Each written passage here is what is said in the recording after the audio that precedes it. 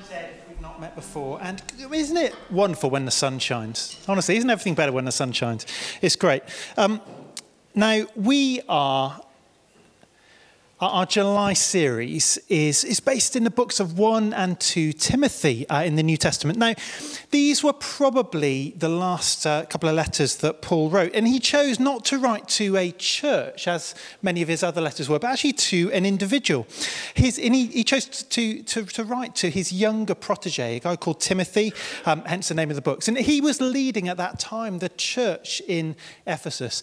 And Paul, he writes to Timothy to give him some advice, give him some direction, to give him some fatherly encouragement about his faith and in his leadership of the church. And Lara, last week, if you were here, she gave us a really excellent overview of this series, and she encouraged us to, just like Paul, to get involved in passing on faith to the next generation, to get involved in discipling others. It was really great, and just encourage you to catch up on the website. If you missed it last week, it was really good. But our passage this morning is from the very end of Paul's first letter to Timothy. And just at the very outset here, I just kind of want to say, as I've been thinking about this topic this week, as I've been looking at this passage and preparing this message, actually, as I've reflected on it, I thought, actually, God, thank you so much. Because actually, I felt such an incredible gratitude for the ways in which this particular passage of Scripture is being lived out in this church community. I'm not going to kind of embarrass people by naming people about kind of this, but actually I do want to say, actually, I hope this morning that we're really encouraged by the way in which God is working. And actually for us, we might as well be inspired to kind of double down, to kind of have new resolve, to fight the good fight of faith, which is one of the kind of famous lines that Paul gives to Timothy. So we're going to head into 1 Timothy chapter 6, and it's just a couple of verses towards the end of the chapter. And Paul says this to Timothy: command those who are rich in this present world not to be arrogant, nor to put their hope in wealth, which is so uncertain, but to put their hope in God, who richly provides us with everything for our enjoyment. Command them to do good, to be rich in good deeds, and to be generous and willing to share. In this way, they will lay up treasure for themselves as a firm foundation for the coming age, so that they may take hold of life that is truly life. Let's just pray for a minute. Lord, thank you so much for your word. And Lord, I want to thank you so much for the way in which we see this at work in our church community. Thank you for the way in which you're at work. But Lord, I pray that you would call us deeper still. I pray, Lord, you would call us deeper still into your ways and in your purposes. Be at work, Spirit of God, today as we respond to you. In Jesus' name, amen. Amen. Now, Ephesus was a really kind of wealthy city. And so it's quite likely that in the Ephesian church that Paul had in mind when he was writing to Timothy, that actually there would have been some kind of reasonably wealthy people in it. And so that's what, that's what the context is here. Now, I have to confess that until a few years ago, I'm not sure I could have told you this passage was in the Bible. I'm not sure it was very familiar to you. You ever like that with some passages of the Bible? You think, well, why have I never read this before? And I remember the time a few years ago reading it for the first time, and it just kind of jumped out at me as if I was reading it for the very first time. And I don't know, you might feel the same. Because as we read this kind of first line here, it says, command those who are rich in this present world. And we might think, okay, I can skip this bit. I can skip this bit. I'm not rich. It might be for that kind of other guy over there, but I'm not rich. And so, we can end up kind of almost like ignoring what's said in this passage. But here's the thing, and I think you know what I'm going to say. Here's the thing. By the world's standards, most of us, if not all of us in the room here, and those watching online as well, that we are very rich indeed. Someone earning the average UK salary after tax, that's around about £22,000 after tax a year. They are comfortably within the top 3% richest people in the world. Put another way, let's just imagine that, you're here. Well, you are here. You don't have to imagine you're here. But just imagine that actually everyone in this room kind of represents the population of the world. Now, that kind of means if you've got the whole population of the world is in here, then probably you are the richest person in the room. You are probably the richest person in the room. Your income would be around about 13 times the global average.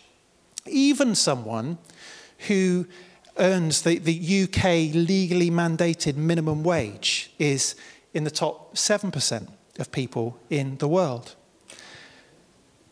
Now, of course, we don't want to ignore the fact that in the UK, that actually poverty is a very real thing. It's probably sort of closer to home than we might imagine. It might even be that for you, you're kind of struggling in various ways at the moment. But, especially with the cost of living crisis, with food poverty, with energy poverty, with homelessness, with unemployment, those are very real issues. And I'm so grateful to the many people, many of them are in this room, who actually have given their lives and given the best years of their careers to kind of serve people who are vulnerable, to serve people who are poor and in need. But actually, the truth is, for many of us, and I am absolutely speaking to me and reminding myself of this, that actually I just need to be reminded to keep things in the right perspective, because if we're sitting here with clothes on our back, if we have the prospect of returning to a home and we know that we're going to have another couple of meals before we climb into our duvets this evening, then actually we are somewhere between rich and very, very, very rich in this world. Now, so we need to listen to this passage. Now, a few years ago, it was about 3 years ago, the Marsh family, we went to South Africa to visit Hands at Work. Hands at Work are one of our global partners, and we visited two of the very poorest communities in the world. A remote community called Bandeni in Eswatini that we particularly partner with, and another called Hoetbos, which is pictured here, which is just on the border of Eswatini and South Africa. And in Hoetbos, we had the opportunity to meet with some of the local care workers that were living there. So here's me with one of the care workers. And I was asking her a bit about her life. And she was kind of, with this big smile on her face, she was kind of talking about the small hut that she lived in. She was talking about the one hot meal a day that she was involved with a team in helping to prepare for all the orphan children who visit the kind of rickety care point that was there. And you know what? Then she turned to me and she asked me about my life. That was a bit of an interesting answer. It was really hard to kind of know what to say. She was asking about my life and my house and my family and my community. But imagine this. Imagine if I had started talking to her about, that I was feeling under a bit of financial pressure. That actually we've just finished this extension on our house and actually that the flights to get here were really, really expensive. And we're still hoping to go on our summer holiday this year. Can you imagine me trying to have that conversation with her? It's unthinkable, isn't it? There's something that's not quite in perspective as we think about where we are. And so for many people, we are very, very rich by the world's standards. But you know what? It doesn't always feel like it, does it? It doesn't feel like we're rich sometimes. Dave Ramsey, he's a New York Times bestselling author. He's a personal finance guru. He's also a Christian, follower of Jesus. And he says this: you probably don't feel rich. Rich is the other guy. Rich is having more than you currently have. But you can be rich and not feel it. And that's the problem. Most of us are richer than we think. We're just not very good at it. It's one thing to be rich. It's another thing to be good at it. And I think that that's at the heart of Paul's message in this scripture, that you might be rich in this present world. And in fact, you probably are rich in this present world. But it's possible to be bad at it. And it's possible to be good at it. And so, courtesy of Paul, how to be good at being rich. We're going to think a bit this morning about how to be good at being rich. And firstly, this: choose to put your hope in God. Choose to put your hope in God. Paul says, command those who are rich in this present world not to be arrogant, nor to put their hope in wealth, which is so uncertain, but to put their hope in God, who richly provides. And this is a theme we see all the way through Scripture. It's something that Jesus spoke absolutely loads about in the New Testament throughout the Gospels. And one thing he said, you'll recognize these words, he said, no one can serve two masters. You cannot serve both God and money. Jesus recognized that money and wealth, they can have the tendency to become like a God substitute in our lives. It can be some of our preoccupation for us. And we can be tempted to put our hope, to put our faith in money. We can be tempted to believe, and I'm speaking to myself as much as anybody, we could be tempted to believe that actually, if we could just kind of make enough, if we could just have enough, then actually we'd be able to control our circumstances. That we would be able to kind of create a better, more secure life. I reckon if we were to ask a financial advisor how much money that you'd need to, secure yourself against all future eventualities, how much do you think they'd say? They'd absolutely say more than you've got at the moment, wouldn't they? They would absolutely say more than you've got at the moment. But the problem is this: the more we place our faith and our hope in money, actually, what Jesus says quite a lot is that actually the more it ends up controlling us, the more it ends up kind of mastering us. And instead of kind of God being our master and the one who we obey and the one who we follow, that money kind of takes that substitute, that place. And so it's good to keep asking ourselves as we read this passage, as we get ourselves familiar with it, are we pinning our entire well-being and satisfaction? Are we pinning our sense of purpose in life on a particular standard of living or having a buffer in our bank account? Because there is a futility in that logic. Money and stuff, it can be gone in a moment. Jesus talks about, where, investing your treasure where moth and where rust destroys and all that stuff. Actually, in the grand scheme of things, money is temporary. We can't take it with us when we go. Paul says earlier in the chapter, he says, for we brought nothing into the world and we can take nothing out. And so Paul encourages us to look at money really, really differently. And he says, we need to realize that our lives are better if we put our hope in God who richly provides. So that's the first thing. How to be good at being rich. Choose to put your hope in God. The second thing is how to be rich. Choose to live with margin. To live with margin. Why is it that we see all the time, pretty wealthy people being declared bankrupt? Why do you think that is? Why is it that actually it's pretty common, and this might be true of you, that actually you kind of feel financial pressure even though you've got more money than you've ever had in your life? Why is that the case? A little earlier on in this chapter, Paul says this. It's really, really quite strong, this stuff. He says this: those who want to get rich fall into temptation and a trap and into many foolish and harmful desires that plunge people into ruin and destruction. It's all great. It's all right. The sun's shining. For the love of money is the root of all kinds of evil. Some people eager for money have wandered from the faith and have pierced themselves with many griefs. It's really strong, isn't it? And yet, I think so profoundly true. There's something about money and stuff in our materialistic world that often leads people to say, I want kind of more of it. I want more and more. And that's why Paul says, the love of money is the root of all kinds of evil. That might seem a bit extreme, but we do see the impact of that in our world, don't we? We see the fact that actually money really is at the root of modern day slavery. Money is at the root of the pornographic industry. Money is at the root of child exploitation and drug abuse and the abuse of political power. Somewhere down the line, money is involved in that, where actually kind of money becomes more important than people. But actually at a smaller level, at a more individual level, an eagerness for more is often kind of behind people living kind of way beyond their means and kind of just really kind of pushing things and stretching things, causing kind of financial pressure and causing debt and causing kind of strain. And Paul's words here, pierced themselves with many griefs. Making it clear, actually, so often with money, these things are self-inflicted. And we see that in the world so much. And it might be for you that actually you're kind of under a moment of financial pressure. It might be that that's all kinds of external circumstances around you. Or it might actually be there's a kind of, you recognise, Dan, there's not been some great choices. There's not been some great things there.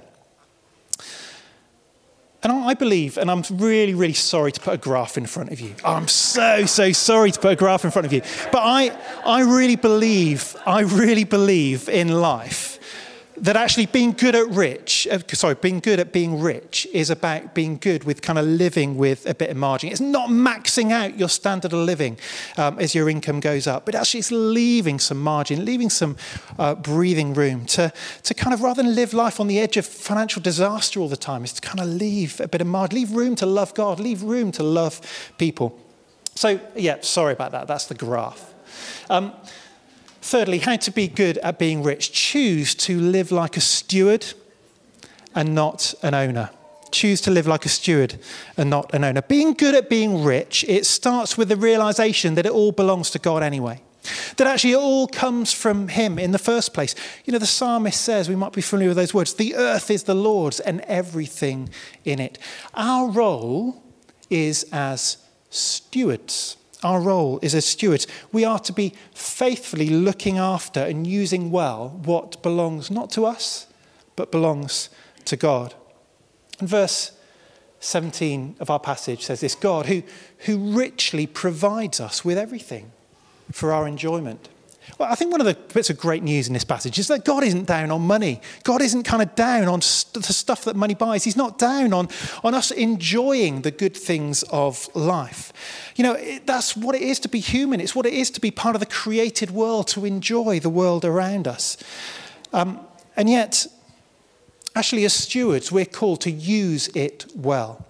And actually, when we recognise that it belongs to someone else, actually we look after it well, and we recognise that actually that comes with responsibilities. Now, I think what Paul is saying in this passage, talks about a God who richly provides us with everything, is that actually if you're rich, you really don't need to feel guilty about it, but you do need to feel responsible. You don't need to feel guilty, but you do need to feel responsible. And what's that responsibility that comes with wealth? Well, the fourth thing, how to be good at being rich. Live generously. Live generously. Paul says in verse 18, command them to do good, to be rich in good deeds, and to be generous and willing to share. The Message puts it eloquently like this: be extravagantly generous. Now, just to lower the tone very, very slightly, here's a quote from someone which is very profound, I think. Money is like manure. It's not good unless it's spread around. How can we be good at being rich? Spread it around. Do good. Be generous. And I just want to say, we are part here of an incredibly generous church family. And I know that many of us here will have stories of experiencing the generosity of other people. And I know for me, that's definitely been the case. There's someone here as part of the church family. I'm not going to, you know who you are, I'm not going to name you, but every time you go to a charity shop and you see a cycling book, you buy it for me. And so my shelf at home is full of cycling books, and it's wonderful because cycling books are my love language, pretty much. Someone else a few weeks ago from Highgrove, they turned up on my doorstep, and they had a gift for me. It's the best Tour de France souvenir guide and wall planner that money can buy. I mean, it's just amazing. And let me just say, I want to be generous too. So if you would like me to talk you through the Tour de France stage by stage, if you would like me to talk to you about the favourites and show you the route profiles, and then I would love to share the love. I'd love to be generous. I am willing to share. A few years ago at Highgrove, there's a family, they moved away now, but actually they always used to plan. Every Sunday, they would plan to have twice as much food ready for Sunday lunch as they needed for their own family. Every Sunday what they'd do is they would either they would have invited someone in advance to come to lunch, or they would actually just turn up to church on Sunday and say, Lord, who is it you want me to invite? Who do you want us to invite around for lunch today? Who's in need of a bit of encouragement? Who's in need of a bit of fellowship together? And they would then invite them to lunch every Sunday. And, they planned to be generous with their time and with their table and with their food in that regular way every week. And actually, we catch wind of tons of people part of this church who are just like that, who are kind of just being really generous with themselves. And it's not a public thing. It's not a big song and dance. It's not something that people mention from the stage very much. But actually, it's a wonderful thing, rich in good deeds, generous and willing to share. But what's really interesting here is that Paul's instruction, it's not this kind of inspiring encouragement. It is an inspiring encouragement, but actually these words here, command them. Command them. It's almost as if he's kind of saying generosity. It's not kind of like something that, we should just kind of do if we feel like it. Actually, it's a must. It's an essential responsibility of being rich. And of course, what we know is that we live in a world of desperate need. We live in a world where over 8,000 people die each day because actually they've got diseases that would have been preventable if they'd only had a vaccine. We live in a world where around 1 billion people don't have access to clean water, sources of drinking water, or have kind of basic sanitation. What we also know is that problem could be fixed with the amount of money that Europeans spend on ice cream every year. It's not straightforward. These things are complicated. But actually, at its heart, the solutions to many of the world's needs are rooted in this. It's a generosity and a willingness to share. There's more than enough to go round in the world. And actually, one thing we know as followers of Jesus is that we are part of that solution. We are part of that solution. But how should we go about that, just as we come into land? Should we wait for a kind of a wave of generosity to fall upon us as we kind of reflect on Scripture? Well, I know for many people here, what's wonderful is that, you kind of have made a pre-planned, a kind of a premeditated decision to live with generosity, whether it's something a little bit like that, a bit of a plan to invite people over, or whether it's actually with how you manage your finances and manage your money. And that's really fantastic. We see lots of that. Just to get really practical, for Deborah and I, with our finances, how do we plan to be generous? So, just kind of three, that's four.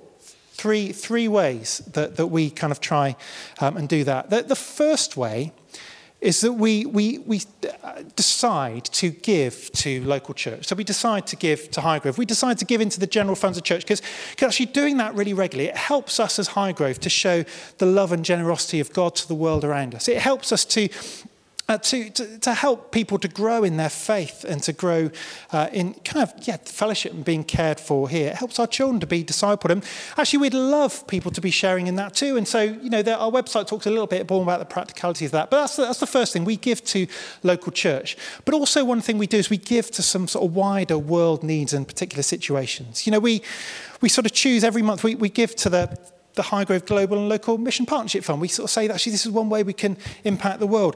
We actually give a bit to Hands at Work in the Bandeni community that we partner with. We also particularly have a desire to give to the persecuted church, and we do that through Open Doors and see kind of many ways in which we can see the impact of our generosity all around the world to people who need it most.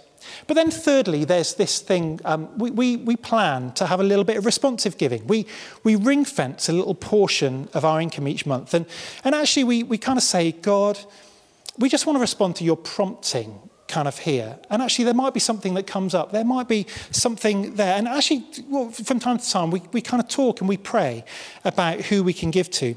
And something comes up. And I'll tell you what, it's a fun little game, actually, to be honest with you. It's quite fun. We kind of sit there sometimes and say, it'll be great to give that. Let's pray separately about how much to give. And let's see whether we come up with the same number. See whether God says the same thing to us. And it's really good fun. It's great. It's practice listening to God. But actually, it's just deciding to choose to set aside a little bit of money, to be generous, to choosing to set aside, to be a little bit flexible to help. And so, as we finish, how to be good at being rich. You can be bad at it, but you can be good at it. And Paul encourages us to be good at it. He says, and we're saying together, put your hope in God. Choose to put your hope in God rather than money. Choose to live with a little bit of margin, whether you pull up the graph or not. Choose to live with a bit of margin, a bit of breathing room in your life. Live like a steward and not an owner. We don't need to feel guilty about being rich, But we do need to feel responsible. We do need to realise that it is a trust that is given to us. And then finally, how to be good at being rich. Seek to live generously, rich in good deeds, being generous and willing to share. And Paul says that in doing so, you lay up a treasure for yourself as a firm foundation in the coming age. One day it will all be gone. But our generosity will last into eternity. And Paul says, so that you might take hold of life that is truly life. The world wants to talk to us about life being all kinds of things.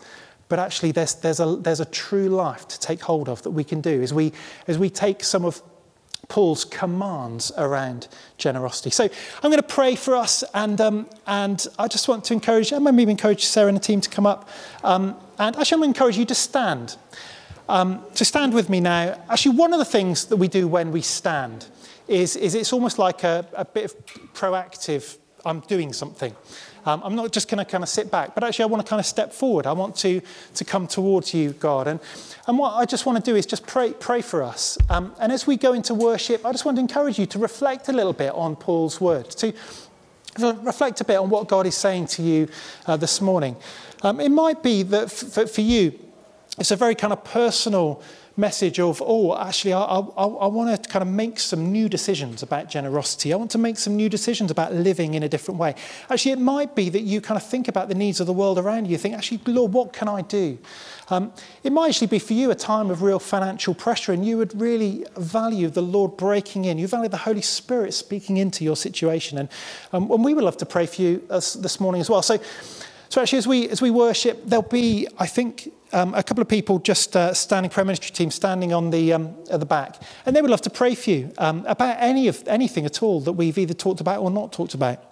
But I'm going to pray for us now and say, Lord, thank you so much that you're a good God. Our God's generous. He gives to all of us. He holds nothing back.